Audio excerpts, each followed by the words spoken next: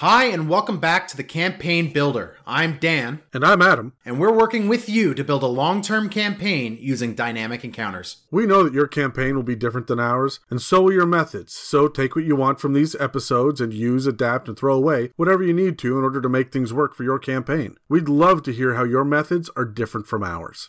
At this point, we're assuming that we'll have a 5-person party made of the following 5 archetypes: a warrior, a priest, a mage, a criminal, and an outdoorsman. But who else is in the world? What about the rest of the citizens? The DM has a lot of options out there, so where do we begin?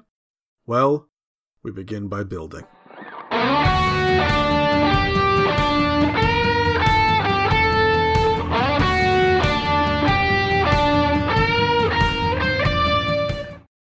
All right, Adam. So unfortunately, we're not playing a game that is like the Matrix staging room, where it's just a big, wide open nothing that you could just call forth the items and the people you need to speak to learn whatever it is. There are people and there are creatures who are living in your world and will interact with your PCs. And quite often, I know a lot of DMs stumble at the creation of these people and creatures, which we all just affectionately call NPCs or non-playable characters. They have a life to them, and to be intriguing NPCs, they need to have more than just a name. So where do you start building an NPC, Adam? It is the name, right? Honestly, the name is the very last thing that I do, and it is just about the only thing that I will head to a random generator for, if only to expedite the process. If, for example, I've got an entire civilization of swamp elves, and we're going to interact with a bunch of them, I don't have the mental capacity or the want to be able to build a bunch of names. What I do want to know is essentially what those names are, but I will go to the internet for that. I will try to pick names that are not familiar to people. You're not going to hear Legolas for an elf, but I am going to try to grab stuff that sounds like it could be out of the same base language, and every once in a while I will reuse a last name and see who notices. And if they do, then those people are related somehow. But no, there are really physical details and then role-playing details. And those are the two things that you need. You need to be able to describe the NPC, and then you need to be able to interact with them, right? So we're looking for kind of the what are they and how do they act? Or who are they and why do they act this way, right? So that's really how we're looking at this. Yeah, I mean, I'm kind of with you in the respects that the names are usually the last thing I do, especially for like stock random NPCs. Like the names will usually be the last thing I do there, unless the name is something important. Like if the name is connected to something, or there's a clue in the name, that might be where I start. But that's the only instance of that. Otherwise, I'm like you. I'm trying to build characters who make sense and matter in the world and like influence the world that they're around before I worry about what their parents called them. Yeah, no, I agree with you 100%. But you need to have a basic structure of what you're dealing with first, right? You need, I mean, for lack of a better phrase, a skeleton to work with. So you need the physical details. Honestly, it could be a skeleton. Your NPC could be a skeleton. But they're probably not. But they could be. Okay, yeah. What I would say is that we should start with looking at the physical details. The very first thing, before you really even interact with most NPCs, you get a base description of them. But, man, there are a lot of different ways to portray or to get across the idea of an NPC, a lot of information you may want to get out so that everyone around the table is picturing the same thing in their head. Yeah. And we narrowed it down to 15 different aspects to the physicality of an NPC. So, do we want to take turns to run through them? You want to roll initiative on this? Sure. All right. Ooh, a 19. I got a 6. All right, you go first. So right off the top, I mean, the thing that everyone is going to want to know first is what is that creature's race? Whether they are an elf, a human, a half-orc, a halfling, a dwarf, they are going to have a different reaction to the creature standing there based off their race. Now, this is usually something I think of last, to be honest. I will make sure that the race makes sense if I'm trying to come up with an NPC off the top of my head, but it is something that will inform at least some of the reaction to that character to your players. Yeah, look, honestly, I agree. Unless, like I said before, you're walking into a community of elves, right, where it's already decided for you. Just your location dictates who you're dealing with. If you go to the plane of law, you're dealing with Modrons, right? Like, you know what you're dealing with here. You don't have to put a whole lot of thought and effort into this. No, you really don't. And so it's one of those things that I just say, oh, you know what? I want someone who takes things very literally. They are honorable. They are a little bit like Worf from Star Trek. This guy's going to be a Dragonborn. I'm not, maybe a dwarf. I'm not thinking about anything much deeper than that at this first base level, right? The race and the personality will dictate each other a little bit, but again, I'm not spending too much time on race. So the next one is the status. So and you will know right off the bat, am I building a king or am I building an orphan, a pauper in the streets? Am I building a mercenary, a captain of the mercenaries? Am I building a merchant? Am I building a skeezy merchant, right? Are they going to be rich or poor? Are they going to have a title? Are they going to have proper upbringing? These are all the things to think about with your status.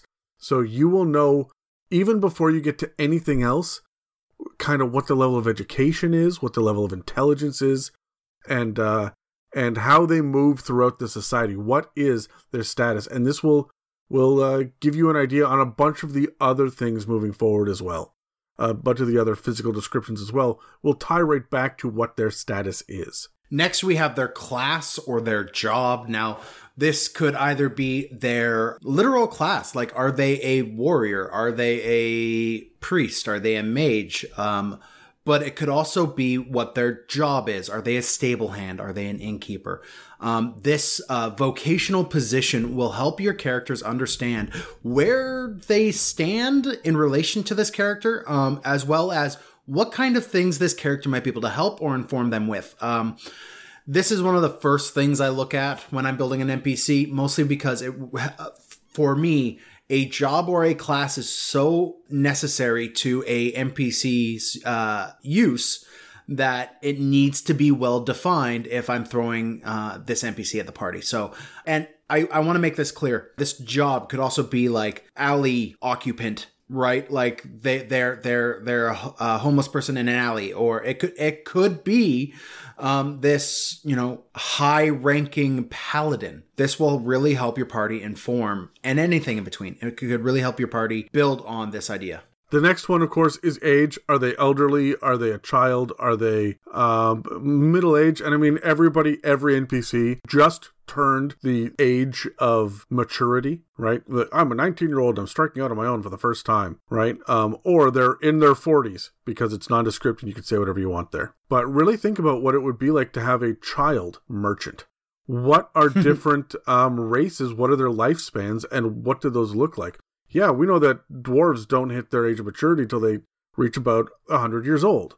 Sure. What does an 80-year-old dwarf look like then? At what point are they physically mature? And this is an emotional or a psychological thing. Age is going to really impact what you are going to be able to bring to the table as far as wisdom, where status really lets you know about your intelligence. Age is going to let you know about your level of wisdom. And I don't mean the stat wisdom, so like it affects your perception. I mean, how wise is this person?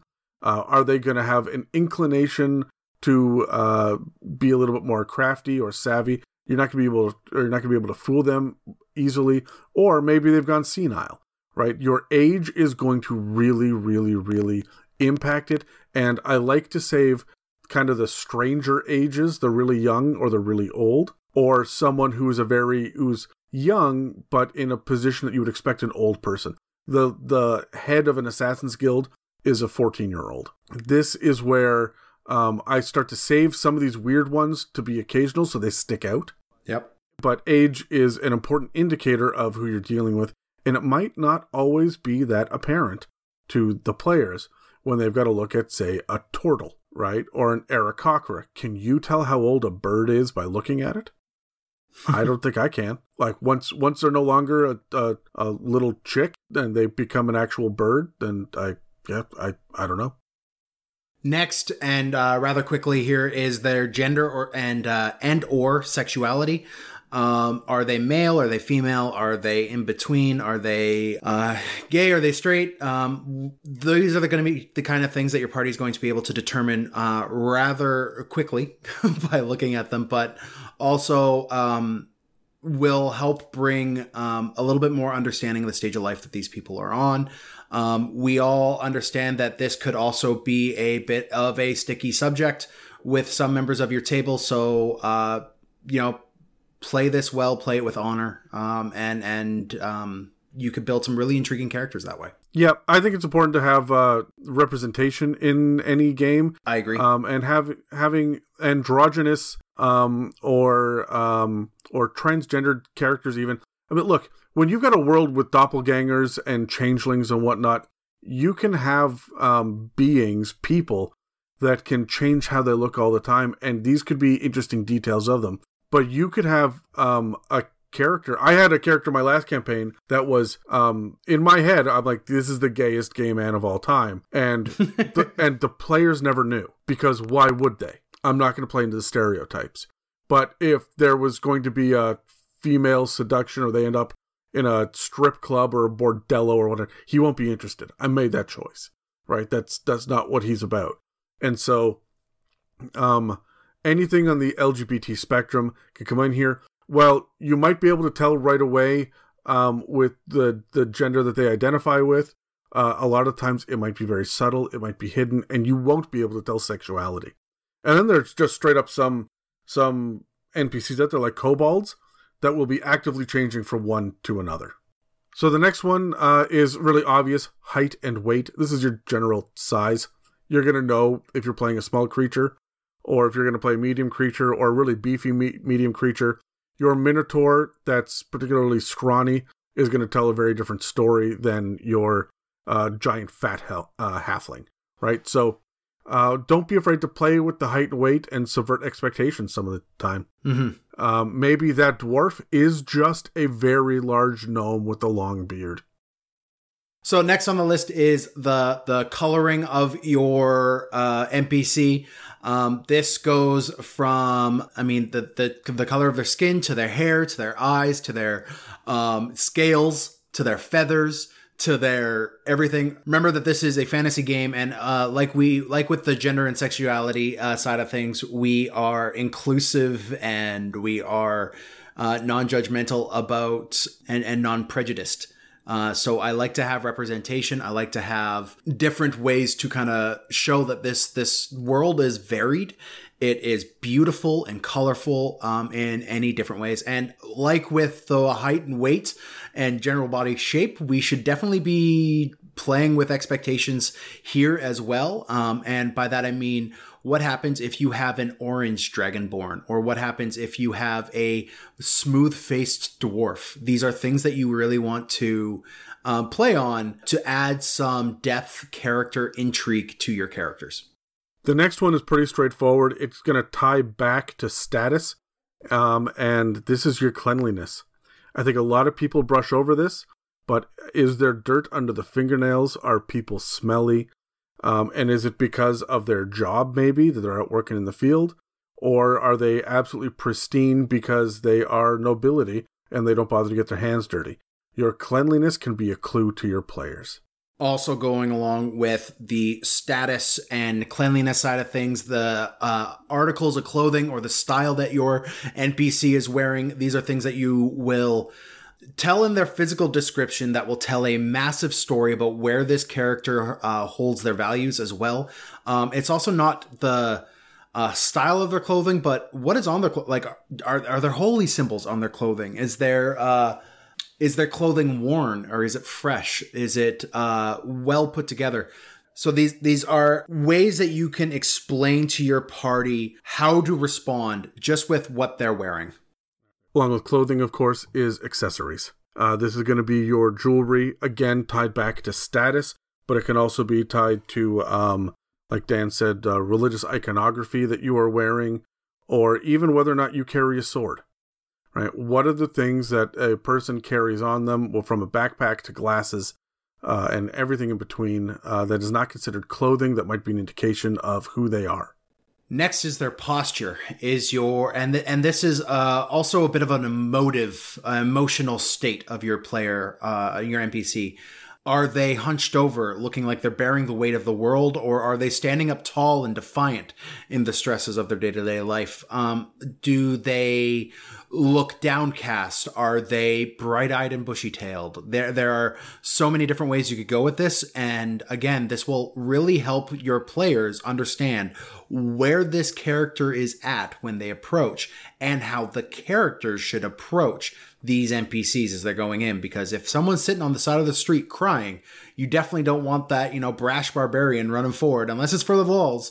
But you don't want that barbarian running forward and going, "Hey, what's going on with you? Ha ha ha!"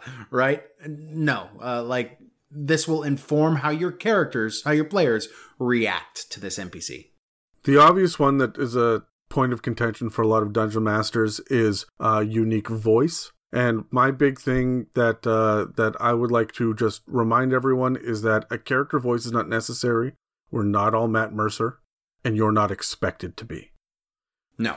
If you have trouble creating character voices, think about the intonations and the enunciation and the speed at which you talk, so that you don't have to worry about going high or low or doing accents or any of that. You can just slow down, be calm, and be precise to give a very different kind of idea of who this character is. Speeding up and being hyperactive, like your voice and the energy that it has is going to provide a lot of information about your character. Also, there's the unspoken voice for the characters, their mannerisms. Are their hands ringing? Do they have a twitch? Are they constantly looking over their shoulders? Are they running their fingers through their hair nervously? Do they meet everyone's eyes in their conversations? Do they have some sort of item in their fingers that they twirl as they talk, or cats or a pet that they pet as they talk to the party? These are going to be things that are the unspoken voice of your characters to display kind of where they sit. And of course, there are scars and tattoos and birthmarks as well. Things beyond just your complexion and your coloring, but your imperfections on your skin. Whether they're freckles to pock marks to acne, whatever it is. These ideas that your skin is not a smooth, solid color. For some Dragonborn, that can be the quality or the texture of their scales.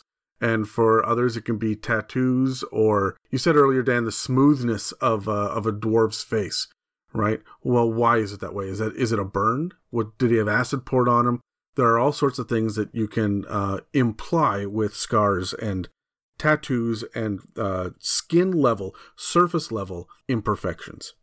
And finally, there is the location that you meet this NPC. The criminal might not walk into your party at the, wide open in the middle of the church service, but in the corner of a tavern, that makes a lot more sense. This is going to help you as a DM set the tone for the conversation or the interaction that your players are going to have with this NPC that you build. This will be one of the last things I do before I select their name.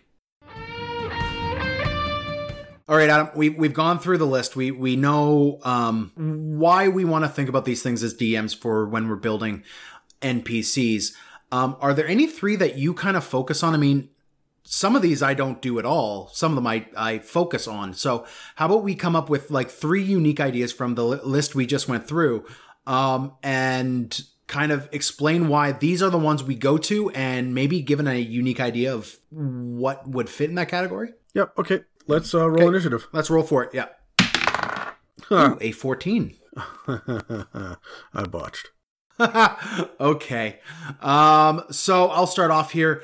I mentioned earlier the clothing of a character. This is something that I really, really lean into when I build an NPC, because I think that overall appearance and how they hold themselves and how they dressed themselves in the morning matters a lot, and can really communicate a lot of things to your party more than I think even they will understand. If an NPC walks up to them with golden shoes, like shoes that are just sequined, or have, as I mentioned earlier, like holy symbols hanging off their clothes, you know that this person is a devout follower of whatever deity. And then your party's doing religion checks to figure out what kind of symbols are hanging off of them. You know kind of which organization they represent.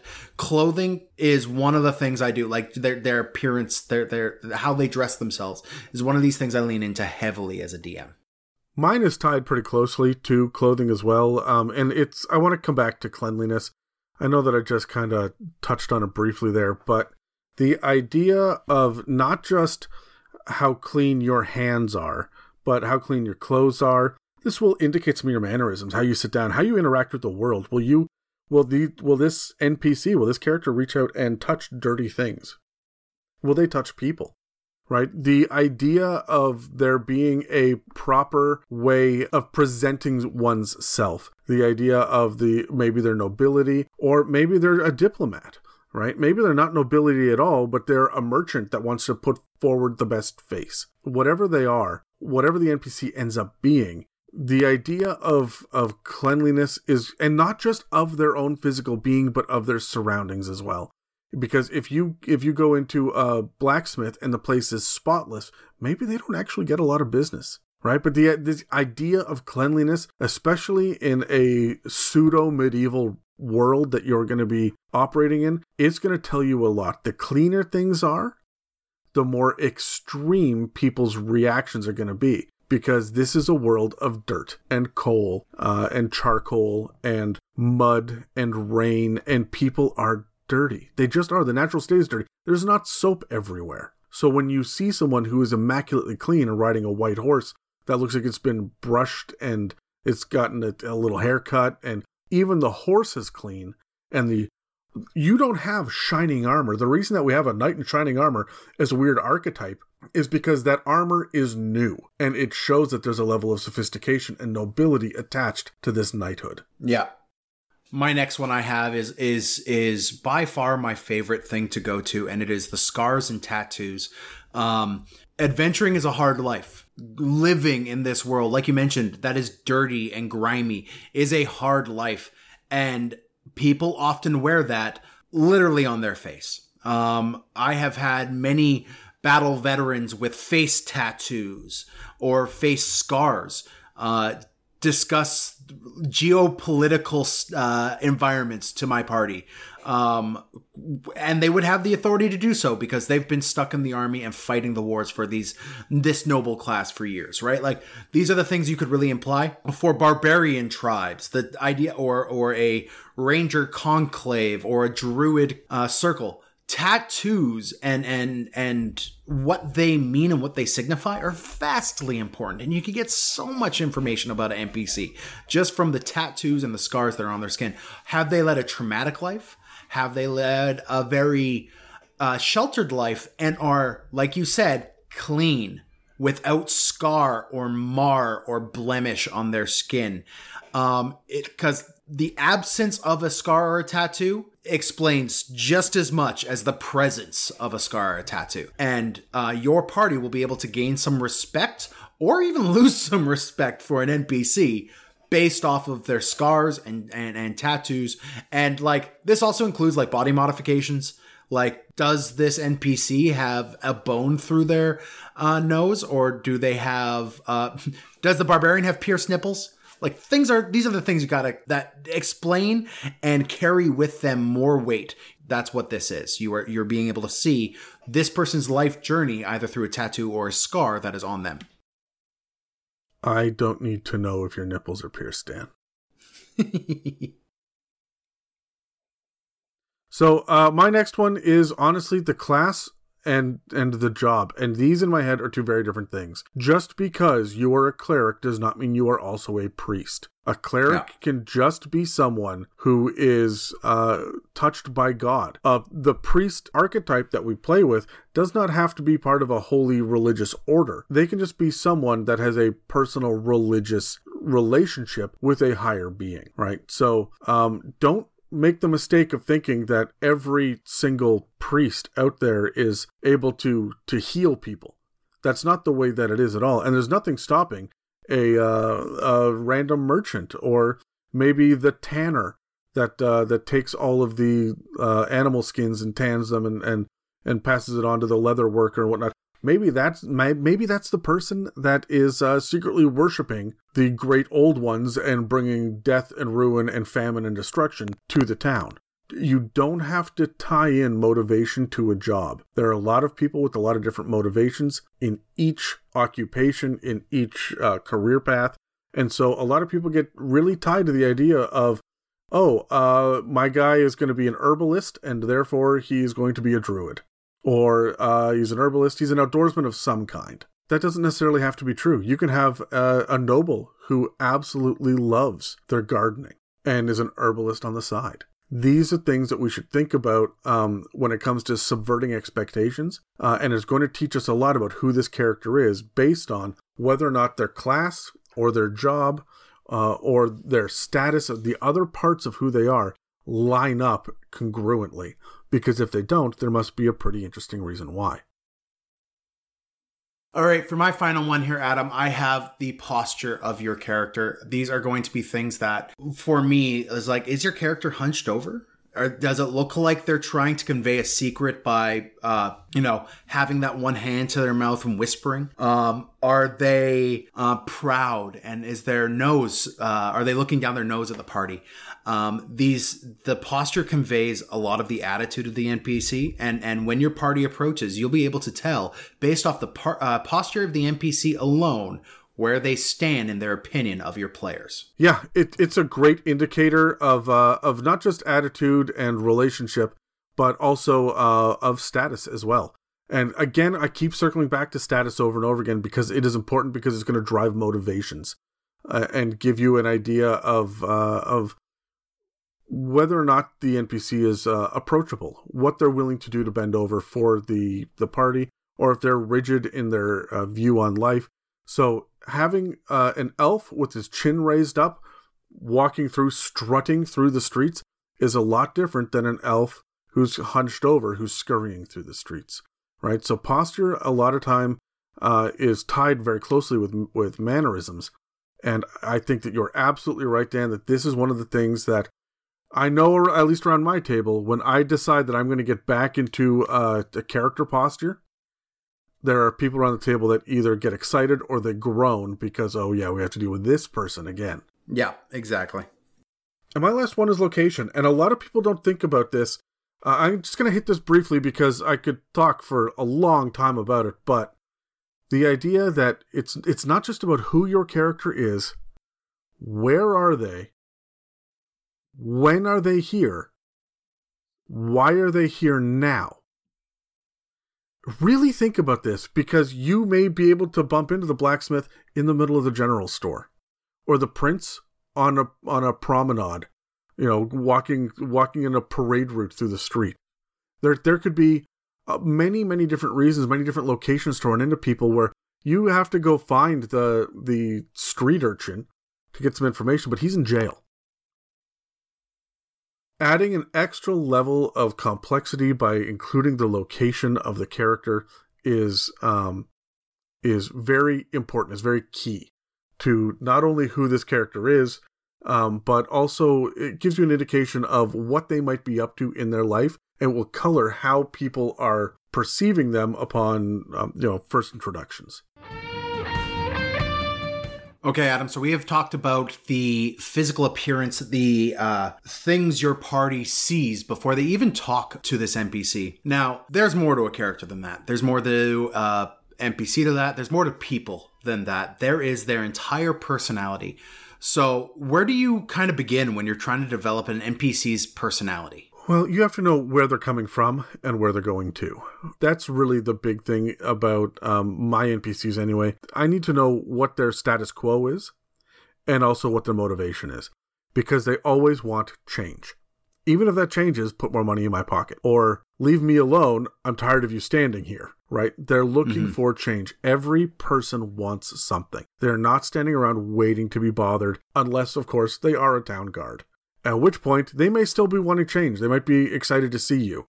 Or they might be They might have to stop you and send you back the way you came, right? They're changing the scenario, the circumstances. Otherwise, we wouldn't have an NPC there. We would deliver the information with a note. Well, I think it's very important to reinforce the fact that your NPCs may or may not be quest givers at all. They are interesting characters that just added some life and add some color to the world. So an NPC is going to have a vastly different personality than, say, if you were playing World of Warcraft and you come up to a thing with an exclamation point above its head. That's not why these guys are here. They're not here to just give you quests. They are here to breathe life into the campaign, and a lot of that is going to be inside of the personality. So, like with the physical attributes, we've come up with a list of role-playing details that will help inform personality for your NPCs. So, Adam, let's grab our dice, let's roll them, let's try to cover these. Okay. I've done nothing but roll 14s today. I just got a natural 20. Oh, okay. Let's go first. All right, so the very first thing, this is pretty straightforward to me. Does this character have a family? Are they worried about more than just themselves? And if so, what is that family like and what's the relationship between them and their family? This is a detail that I want to have. Next, not just their family, but their direct romantic relationship. These are your boyfriend, girlfriend, husband, wife. These are the people that they have a very strong emotional connection to, maybe even stronger than the connection to the rest of their family. These are some things that you definitely want to have in the back of your mind when building your NPCs. Just like romantic relationships will drive forward plot as well, as there are people that are, threatened or in danger or whatnot. Another one that can drive forward plot are who are these NPCs' contacts out in the world. Who are the people that they're not just friendly with, but will do favors for them, will give them information, and will let them accomplish things beyond their own individual means. And by having a network of contacts, by understanding which NPCs will interact with other NPCs, you can actually start to flesh out what a city or what a complex social structure looks like. Next is the NPC's attitudes of the players specifically. Is this going to be, when your players are walking up to them, how do they immediately, what is their first knee-jerk reaction to the players as an NPC? Are they in favor? Are they against? Are they upset that their day-to-day is being interrupted by this group of wayward adventurers? These are things that you need to know when you're presenting an NPC to the party. The next one is pretty straightforward. What is the NPC's faith? Do they believe in a god? If you have a single church in the middle of your small village, it stands to reason that on every Sunday, every single member of the small village goes to church. If you have to have a conversation with the priest about anybody, an NPC priest, they will know everyone in the village because they come to church. Having something like a faith that they believe in, even if it's a secret faith because they're a part of a cult, this can really, really influence what they are going to be able to do, how they're going to react, and what they might be hiding in the shadows as well. Next is the preferences and prejudices. These are going to be how your NPC views members of that race, of that gender, of that faith, of that station in life. These will really help build into your NPC a little bit of interesting flavor, as well as maybe add some drama to the campaign, or be a uniting figure for your players when they're dealing with, I don't know, the super racist farmer or something. Another good one, and this one might be able to subvert some expectations as well, is does your NPC have a sense of humor? Not are they funny, but will they laugh? Because a lot of NPCs are just stone cold, neutral-faced, pushing out the information and the exposition as quickly as possible to move on. But if you want to endear an NPC to the party, making them laugh with the party is a great way to do that. Next is the transparency of your NPC. How much are they willing to give up? And how much are they going to want to hold back? What does your player have to roll on a persuasion check to get that additional next step of information? This is this will add a little bit more depth to your NPCs as well, as they could be either the most useless NPC if your players roll poorly on their persuasion, to an integral cog in the machine that is the plot that you're trying to weave, as they have this piece of information that will open up the investigation to your party. The next one is just the needs. What are the actual literal needs that these people, these NPCs, need to stay with their status quo? The merchant needs to have a shop. The blacksmith needs to have a hammer. These are not wants, and this is not the life or limb level of need with, you need air and food and water. No, this is what they need to be able to stay the same NPC that you met when you first walk up to them. What do they consider to be the needs of their lives? Next up is the goals that your NPC has. This one is incredibly important. This is what your NPC is working towards. What is their, I don't want to bring out the whole 5-year plan, 10-year plan, 20-year plan, because we don't need to be that in depth with our NPCs, but there is a very literal goal that your NPC is working towards for them to be a fleshed out 3-dimensional NPC. So what is that goal? Is it a happy life? Is it a successful farm? Is it to become one of the nobility or gentry? Like this is something that you need to have these 3-dimensional NPCs. And the goals are very different than a character's desires.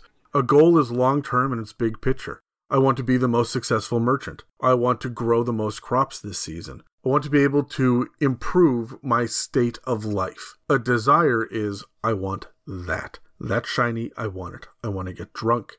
I want to tell a joke. I want to sing a song. What am I doing right now, and what do I want in this moment? Desires can often feed toward goals, but desires are very much the thing that you want right now in this moment. These are your greed and your lust and your gluttony, the impulses that you have, whereas goals are what's on the horizon. Yeah. Goals are long-term. Desires often feed into vices. Yes, but they don't necessarily have to. Next are your NPC's pet peeves. These are things that are going to make add a little bit of interesting depth to a conversation, as your barbarian mentions that one thing that your NPC will not abide by. I really like throwing these things in for my more long-term NPCs, because then I will have the party have to interact with this character about the thing that is their pet peeve, but they're an expert on it because it's their pet peeve. So I like to play on this. This is definitely something that I would not want to do as a hidden secret. I would want it to be something the party can figure out pretty quick without destroying a conversation, because it could ruin whatever I hope this NPC could be. The next one is very simple and straightforward, and we can all wrap our brains around this one pretty easily. What is the NPC afraid of? Specifically, in regards to the party being here.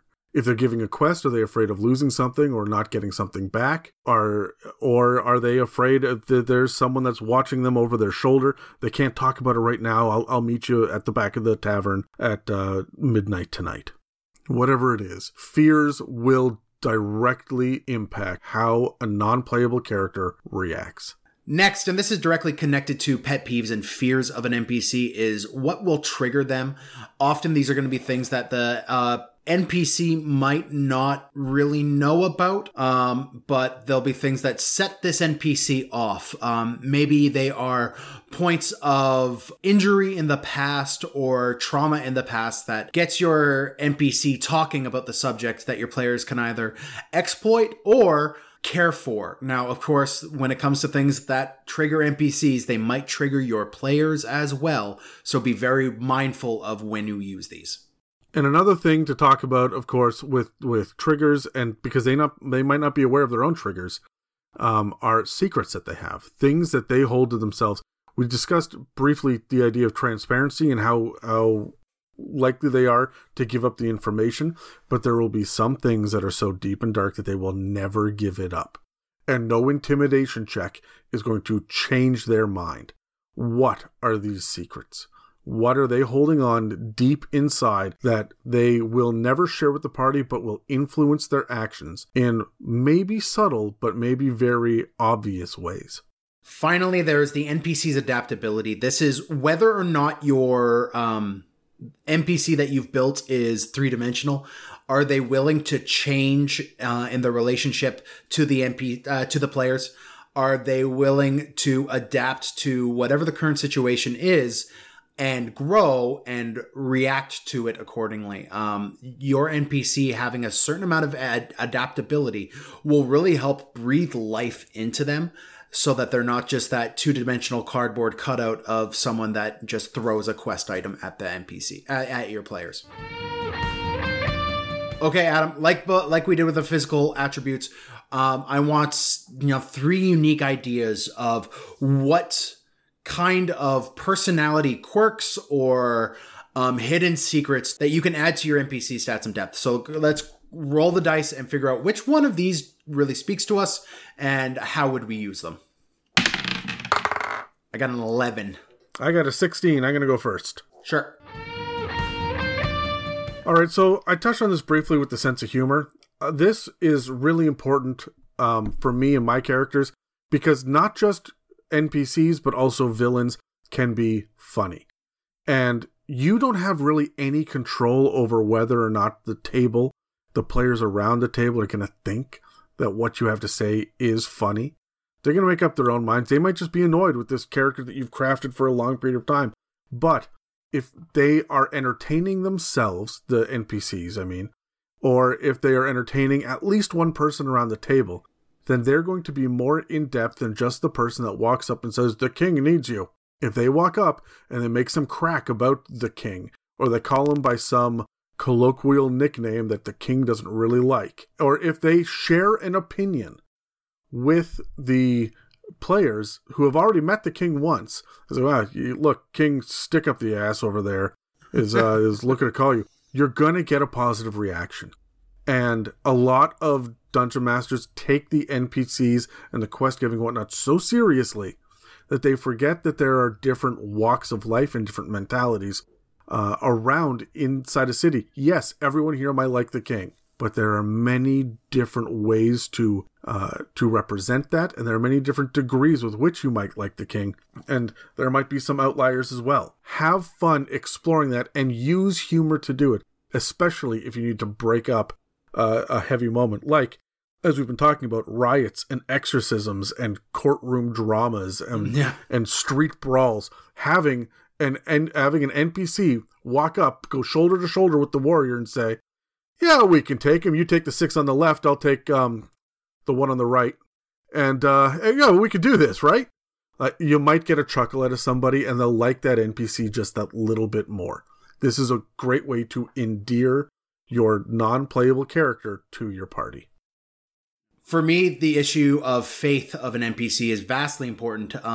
As I've said on this podcast, and also the It's a Mimic podcast, the Tuesday podcast, I have a very deep faith for myself and the way I live my life. And I know that my NPCs are going to want to have an opinion on the gods. And I think it's incredibly an important part of an NPC to have an opinion on the gods, whether it is a personal, systematic faith or whether it's a hatred of faith or an ambivalence towards the faith. So I like having this drawn out, and this will be a really good way for your NPCs to build interactions with their outdoorsmen or their priests or their faithful warriors. Like, this really adds a lot of depth to a character, and in a world where the gods are as prevalent in society and as evident in society, it's hard to have a character who does not have an opinion in some way, shape, or form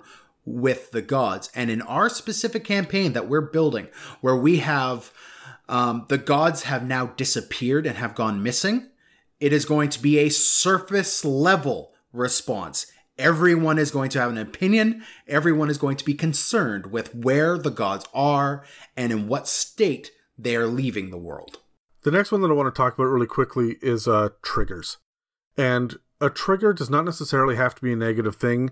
I mean, that's the connotation that we use it in now. But when it comes to game design, when you are sitting down to build your own homebrew encounters, what you're looking for is something that is going to trigger the next encounter or move the plot forward as best as you can.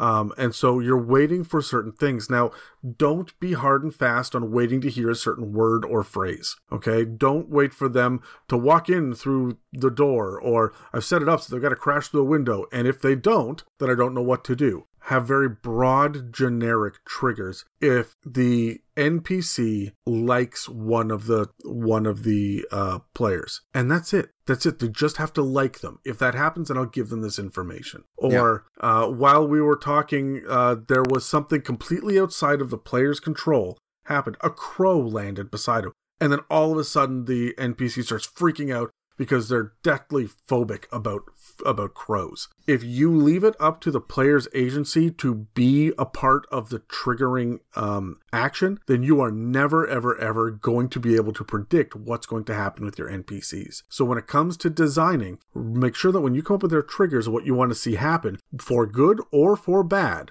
make sure that that is something that you yourself have control over, or make it very, very broad. And don't forget, that can change on the fly as needed while you are running a game. But whatever you do, keep it consistent with all interactions moving forward with this character.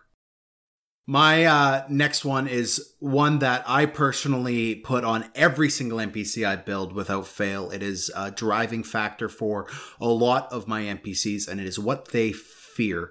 Now, this could be what your players can exploit in them, or what they are not willing to do or willing to do to avoid whatever their fear is. Now, usually I do something rather broad and generic. I don't necessarily throw out a specific fear or phobia here, like a scientific phobia. It could be something like they are afraid that their wife will find out about a secret relationship, or they are afraid that this action that they have been hiding as a secret for years will come to light and it's close.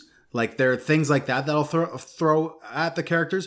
Or what I will do is give them that scientific one. Like, this is a very broad directional attribute to throw towards your characters and in your NPCs, and I love using this one. It informs my NPCs a lot. So I would highly recommend you have some sort of fear, whether it be social, actual, whatever it is, to your NPCs. And it'll really help drive depth and, even if you can, plot through the NPC's fears. So my last one is, in my opinion, a great example of how we should be thinking about our NPCs in the first place. I want to talk about goals again for a second. Goals are the motivating factor behind desires a lot of times, or they're directly tied into the concept of need. Goals can have to do with status and how you present yourself and posture. Maybe your goal is to get in good with the king so that you straighten up your back a little bit better. Maybe your goal is to endear yourself to the queen, and so you're going to try to be a little bit funnier. Whatever it is, the goals for this NPC are going to be the root of the reason why they're doing the things. It's the root of the thing. We have to come back to the idea of why. And we've kind of danced around it this entire episode, but why is it important for your NPCs to act in this way? Why are they doing the things that they're doing? If you don't have a motivation, if you don't have a long-term goal for the NPC, even if they are sitting there and they've got needs and desires, and the drunk he just needs to have alcohol or he feels sick, and he desires that cup that the warrior is holding, and he desperately wants that. What is his goal? If he doesn't have a goal, if his need is just the booze and the desire is just the booze, you don't have a fleshed out character here. No. So you have to know what your motivations are, your reasons why. What are the things that they want in life? How close are they to getting them? And how close are those things to slipping away? We just talked about a big riot. Think about the goals that all of those people in that town of Sandspit, think about the goals that are now just destroyed. And think of the desperation that comes with that. Yep. What are the goals of the priesthood in the temple? And now the temple's been desecrated and one of the priests has been murdered. And how does all of this change? And how will this impact your NPCs and how they're going to interact with your party moving forward? For my final one here, I have the attitude of your NPC. This is going to be the first step. This is going to be the cornerstone of any interaction your party has with this NPC. So you want to have an idea of what this is going to be from the get-go. Is your party impressed by these new local town heroes and folk heroes? Are they less than impressed by them? I would also bring in a little bit of their prejudices and stuff here as well as their opinions of the groups your party is associated with. All of this is going to influence the attitude of your NPC and is going to need to be a thing that you cover right away. Because if you don't know where the attitude of your NPC is in relation to your party, then you will be extremely transparent as a DM who may or may not be just making this up as you go along. And that's coming from the DM who sometimes makes things up as he goes along. So I would have a really solid idea of what this NPC's opinion of the party is, and as a group, but also individually, what their opinion of the party members specifically are.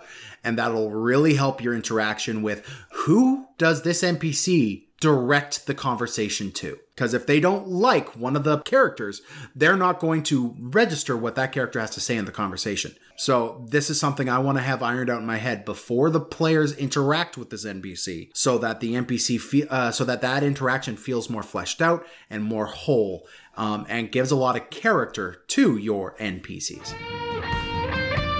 All right, so we've given DMs out there a lot of things to think about for their NPCs. And it might seem like a lot of information, but as with anything we kind of have to offer you here, pick and choose what you want to go with, what you want to utilize to help bring depth to your characters and to your NPCs. Look, honestly, you don't need to know every single member of a NPC's family tree. You don't. Are they close with the family? Will it come up in the campaign? No? Then move along. I completely agree that you need to pick and choose 2 or 3 different things, but rotate through the list so that you're not always just, well, this guy has no relationship with the gods. This guy really likes the gods. This guy really likes this god and not that god. And this guy doesn't like any gods. And this guy doesn't believe in gods. And you're just hitting the same note over and over and over again. Yeah. Mix it up. So check the show notes, because I'm going to include these lists in the show notes as well. But really stop and think about exactly what details you want to add, what is important to you, and also, and very importantly, what is important for your players. What details will they pick up on and they'll want to run with in the future? Because if you notice that they're just excited about goblins all the time, then yeah, man, really hitting that race about whether or not this person has goblin blood in their lineage might be something that you add in. Their great uncle is a goblin. Man, weird. Sure. Go for it. I like it. That's crazy. It would never come up in my campaign unless my players are looking for it. That's what I have to say here. Mix it up. Don't always focus on clothing. Don't always focus on posture or voices, because if you mix it up and you do different things, you will have a breadth to your NPC catalog that other people are going to be shocked and entertained that you have. I also want to point out, if you were paying attention to these lists, we didn't mention things like what their hit points and armor class are.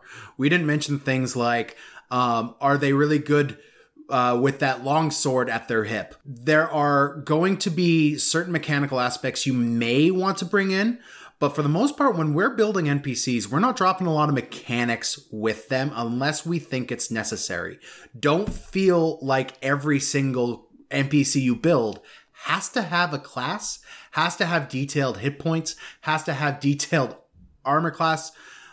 You can go and just say, this guy's a farmer. Or even if they are a more martial, something that is going to fight eventually, but might not fight now, you could say, oh, this guy is a militiaman. And if it really came down to it and your players are actually going to draw blades and fight this guy, there are stat blocks at the back of the monster manual that you can use in lieu of having to roll this all up yourself. Just find something that fits. And honestly, that's, I guess, the last point that I have to make as well. There are skills that these guys will have. You will know what they are once you understand why you need this character and who they are. So these are your steps to building these characters and designing them to fit your niche. If you need them to be good with the sword, if you need them to have really high perception because they're town guard, you know that going in. You don't need us to tell you to do that, right? If you don't like the stat block in the back because you think that they should have a higher stealth because they're a thief, but you're using a veteran stat block, then just add a bonus to the stealth score. Yep. You will figure this out. As part of being a DM, you're going to figure this out. But we're talking about building interesting, relatable, intriguing characters. Yeah. And now you can worry about their names. Okay, enough about the randos out there. Let's get back to the party. As we head on back towards the archetypes we're prepping for, maybe think about how some of these traits could be used when you build your next player character as well. And tune in next week when we get into chases in D&D. Thanks for listening to this episode of the It's a Mimic Campaign Builder. You can find us at www.itsamimic.com and on iTunes, Spotify, and most podcast catchers. We're also available on Instagram, Facebook, Twitter, and more, and we'd love to hear your thoughts on how you would use this episode in your own homebrew campaigns. I'm Adam. And I'm Dan. And we'll be back with more prep work next week.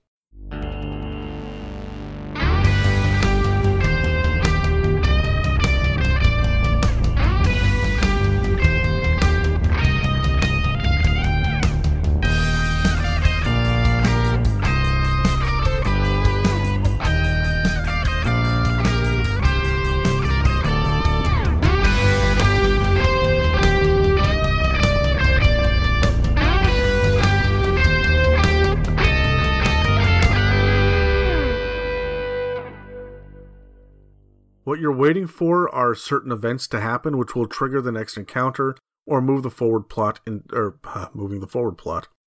I see what you did there. Okay, bye.